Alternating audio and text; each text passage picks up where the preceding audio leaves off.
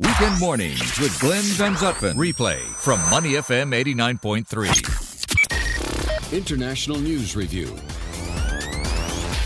Good morning. Welcome to Weekend Mornings. Glenn Van Zutphen with you on the International News Review. Bill Poorman, journalist, podcaster, here to help me out today. Bill, welcome. Thanks, Glenn. Great to have you here. Back. Yeah, and we're Facebooking live right now. So hello, everybody out there. So what, on your Facebook account, Bill Yes, Poorman? on my page. So at Bill Poorman is the page on Facebook. So if you go there now, you can see it. You can see the magic of radio right as it happens in front of your very eyes. Truly amazing stuff.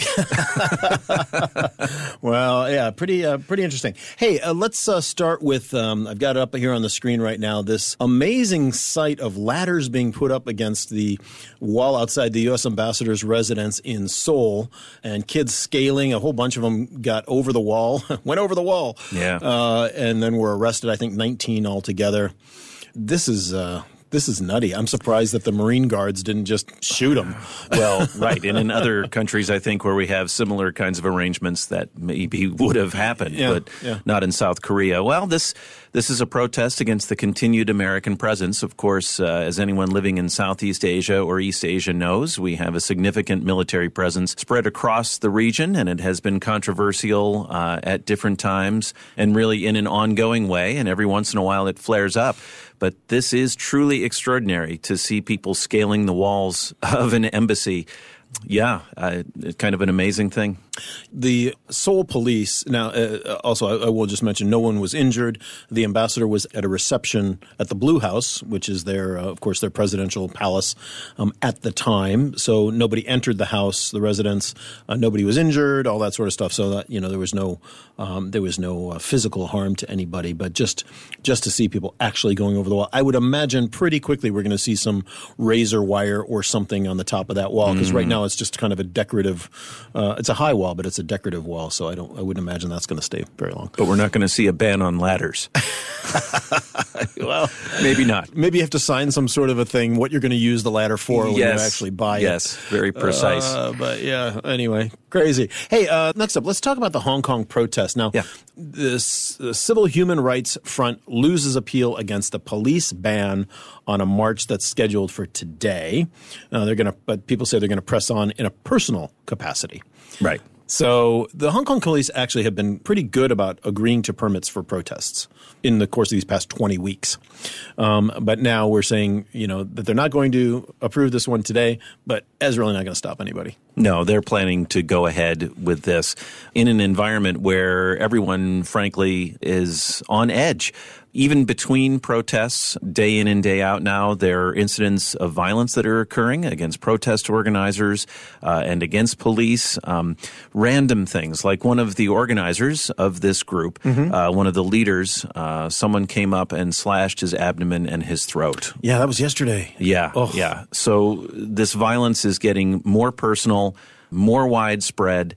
Now, I'm told by friends and colleagues that we have in Hong Kong that you can still get around, that you can still live your life there, that maybe the images are overblowing some of this. But boy, these kinds of incidents happening over this kind of events is pretty startling. Of course, we've seen a couple of protesters who've been shot in recent weeks. This is the first time that I have heard of where there has been this kind of protester-on-protester violence.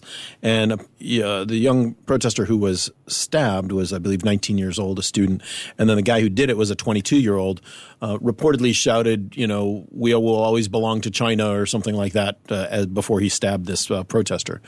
So clearly the tempers are flaring. But this is interesting to see the protester-on-protester violence. Of course, we saw it in Yuen Long several weeks, what was it, a month and a half or 2 months ago now, when those white-shirted protesters beat up a bunch of people in the MTR station. And it's a bit unclear whether the police were stopping them from doing so. There were questions at the time, right? Which is fueling some of this. Absolutely. Because people are upset with the police response. People are concerned that they're either not being protected or that there is some cooperation amongst the people who are committing acts of violence against the protesters. And the police, of course, deny this, and the government is trying to make sure that violence doesn't occur. It's a messy situation. Okay, let's move on. Another story we've got is uncertainty over the trade trade uncertainty as our global economic risk has been heightened. The International Monetary Fund estimating that the U.S.-China trade war has taken a Switzerland-sized bite out of the global economy. And we kind of knew that there was a lot going on, but to see it quantified like that is big. Well, in the U.S., the Federal Reserve is preparing to cut rates if it needs to in order to respond to a slowing economy in the U.S. There was great concern recently when the Q3 figures came out for China that growth had slowed to 6%, which is at the complete low end of what they would like to see in terms of growth. So everyone is expecting China to take special steps to boost their economy. Here in Singapore, the headline recently was avoided a technical recession, which means 2 continuous quarters of contraction, but Singapore's economy is feeling this as well. The trade war is spreading across the globe as the potential for a global recession. Now, of course, as we know, officials see this coming. This shouldn't be a surprise, so they're going to take the steps necessary, whatever they have in their toolbox, to avoid that. But it just adds, right, to this whole dimension of what we have going on with kind of social, political conflicts. Sure. If you add an economic downturn, that could be especially tough. Well, across the world, we're seeing a lot of unrest happening for a lot of different reasons.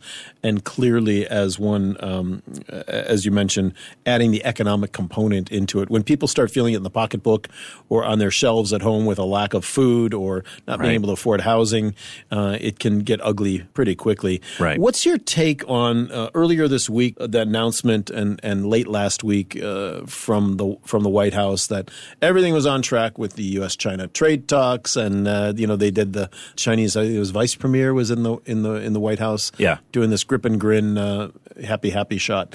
Do you sense from what you're reading and seeing that this is really going to lead to something, first of all, verifiable, but also positive in the short term or medium term? Well, I'm glad you leaned into verifiable because the Trump administration announced that this deal of a sort had been reached, but the Chinese government never came out and confirmed it. Right. So it's hard to say that it's a deal if the two sides aren't talking about it in equal terms. But it's difficult to say, right? They're both facing their own sets of domestic pressure to get a deal done. President Trump is looking toward his election. The Chinese government is trying to keep the economy going at a rate that sustains them as well. Everybody wants this, but will anything substantive come out of it? It's not at all clear that the Trump administration especially will land anything substantive coming out of a deal with China right now. Everybody kind of knows they've got something on the other person. So where's the pressure to do it? So one of the analyses I was reading was, the Chinese would just wait it out and see who comes up the winner in the 2020 elections. The assumption there being that if Trump is not reelected, that they might get a better deal with the Democrats. Of course, the president has sort of alluded to the fact on a number of occasions, if you don't do it now, and when I win, he says, then it's really going to be hard. It's going to be a hard slog. I don't know. Do you sense that the Chinese are giving up their sort of play the long game strategy and going in for something now? Or is it just an interim step to keep things kind of humming along, but in the end might not necessarily mean much? You want me to read the mind of the Chinese government. I will get in very good point. A long line of decades, if not centuries or millennia of people. Darn it, Poorman, I had you on the show to give me some real advice. So come on, get that crystal ball out of your bag. I saw you bringing it in. Yeah, right. In terms of, I guess the only thing I would say to that is the long game. And it is really a long game. We are over a year away from this election, assuming the Trump presidency makes it that long, and maybe we can talk about the latest developments on that in just a second. But either way, it would be the Trump presidency via Mike Pence, right? So this election is more than a year away. That is a really long time, especially if the economy starts to slow. So I really think that the pressure is on to move more quickly rather than less quickly. For the Chinese or for the Chinese? For Trump, right. Well, we were talking specifically about the Chinese. Sure.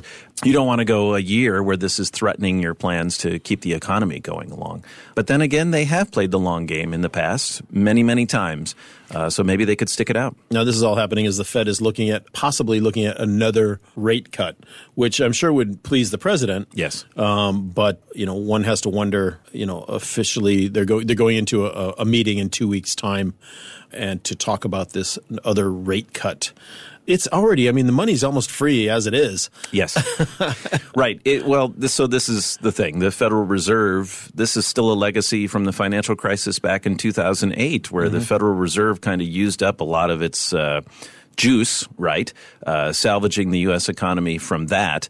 And they've got a little bit here, but it might ultimately turn to fiscal policy in order to do something within the U.S. where we take on even more debt. But, of course, we've got a pretty heavy debt load right now. It is hard to envision in the U.S. context exactly where the resources would come from. Yeah. But, of course, if you can borrow money at practically 0%, why can't you take on more debt in that context and then pay it off? Well, and we've seen a massive ballooning in the national debt anyway in the last 2.5 years. So that is something that certainly fiscal conservatives, including many Republicans, do not want to see a trend they do not want to see continuing. Right. And of course, you got to worry about inflation and everything. Unless else it's tax cuts. Unless it's tax cuts, right? That's okay. Then it's all right. Yeah. Oh, goodness. There's so many things we could say about these things, but it's probably better that we don't. Correct. At least until we turn off the Facebook Live. Yes, right. With Bill Poorman. We'll have an after-hours version.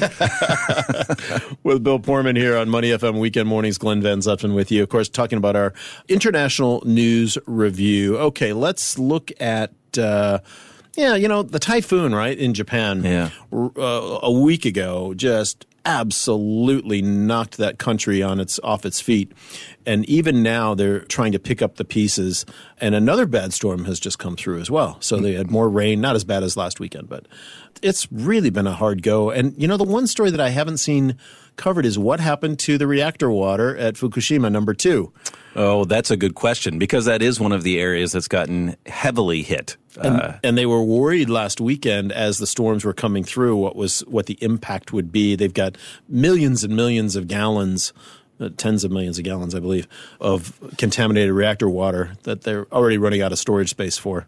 And, of course, this is from the tsunami that slammed in and shut down 2016, the reactor there. I'm trying to remember the exact year, yeah. Which, of course, led to a meltdown and all kinds of radioactivity and evacuation of the area. And now it gets more flood water, which could lead to that material leaking again. But you're right, I have not seen a follow-up on that. But there is more rain coming to these areas. There's 2 typhoons out at sea that are still coming. This one that hit last weekend, the worst storm in more than 50 years. It's really been hard on the Japanese people and economy in this past week. When we see all of these natural disasters come, one cannot help but think, this was what was predicted by people that were talking about climate change. Storms would become more frequent. They would become stronger.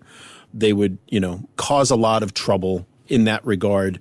We would have had storms anyway, but now we're looking at the intensity and frequency going up. Right.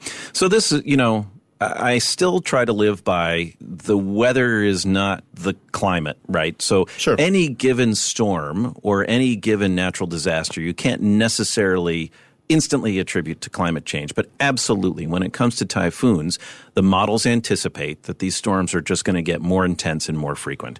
And of course, when you see a storm like this, it's hard to avoid the obvious conclusion. If you needed more evidence that we should do more internationally to try to constrain our carbon emissions and take control of what we have so far.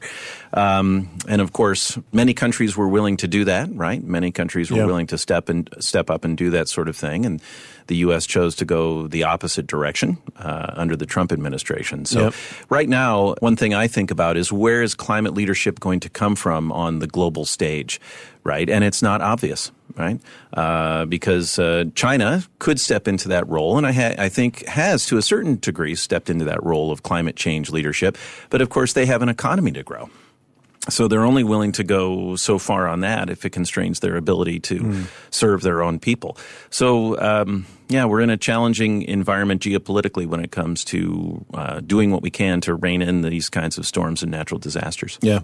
Bill Poorman, journalist and podcaster, thanks so much for being with us again today on Money FM, Weekend Morning, International News Review. Always great to have you here. To listen to more great interviews, download our podcasts at moneyfm893.sg or download the SPH Radio app available on Google Play or the App Store.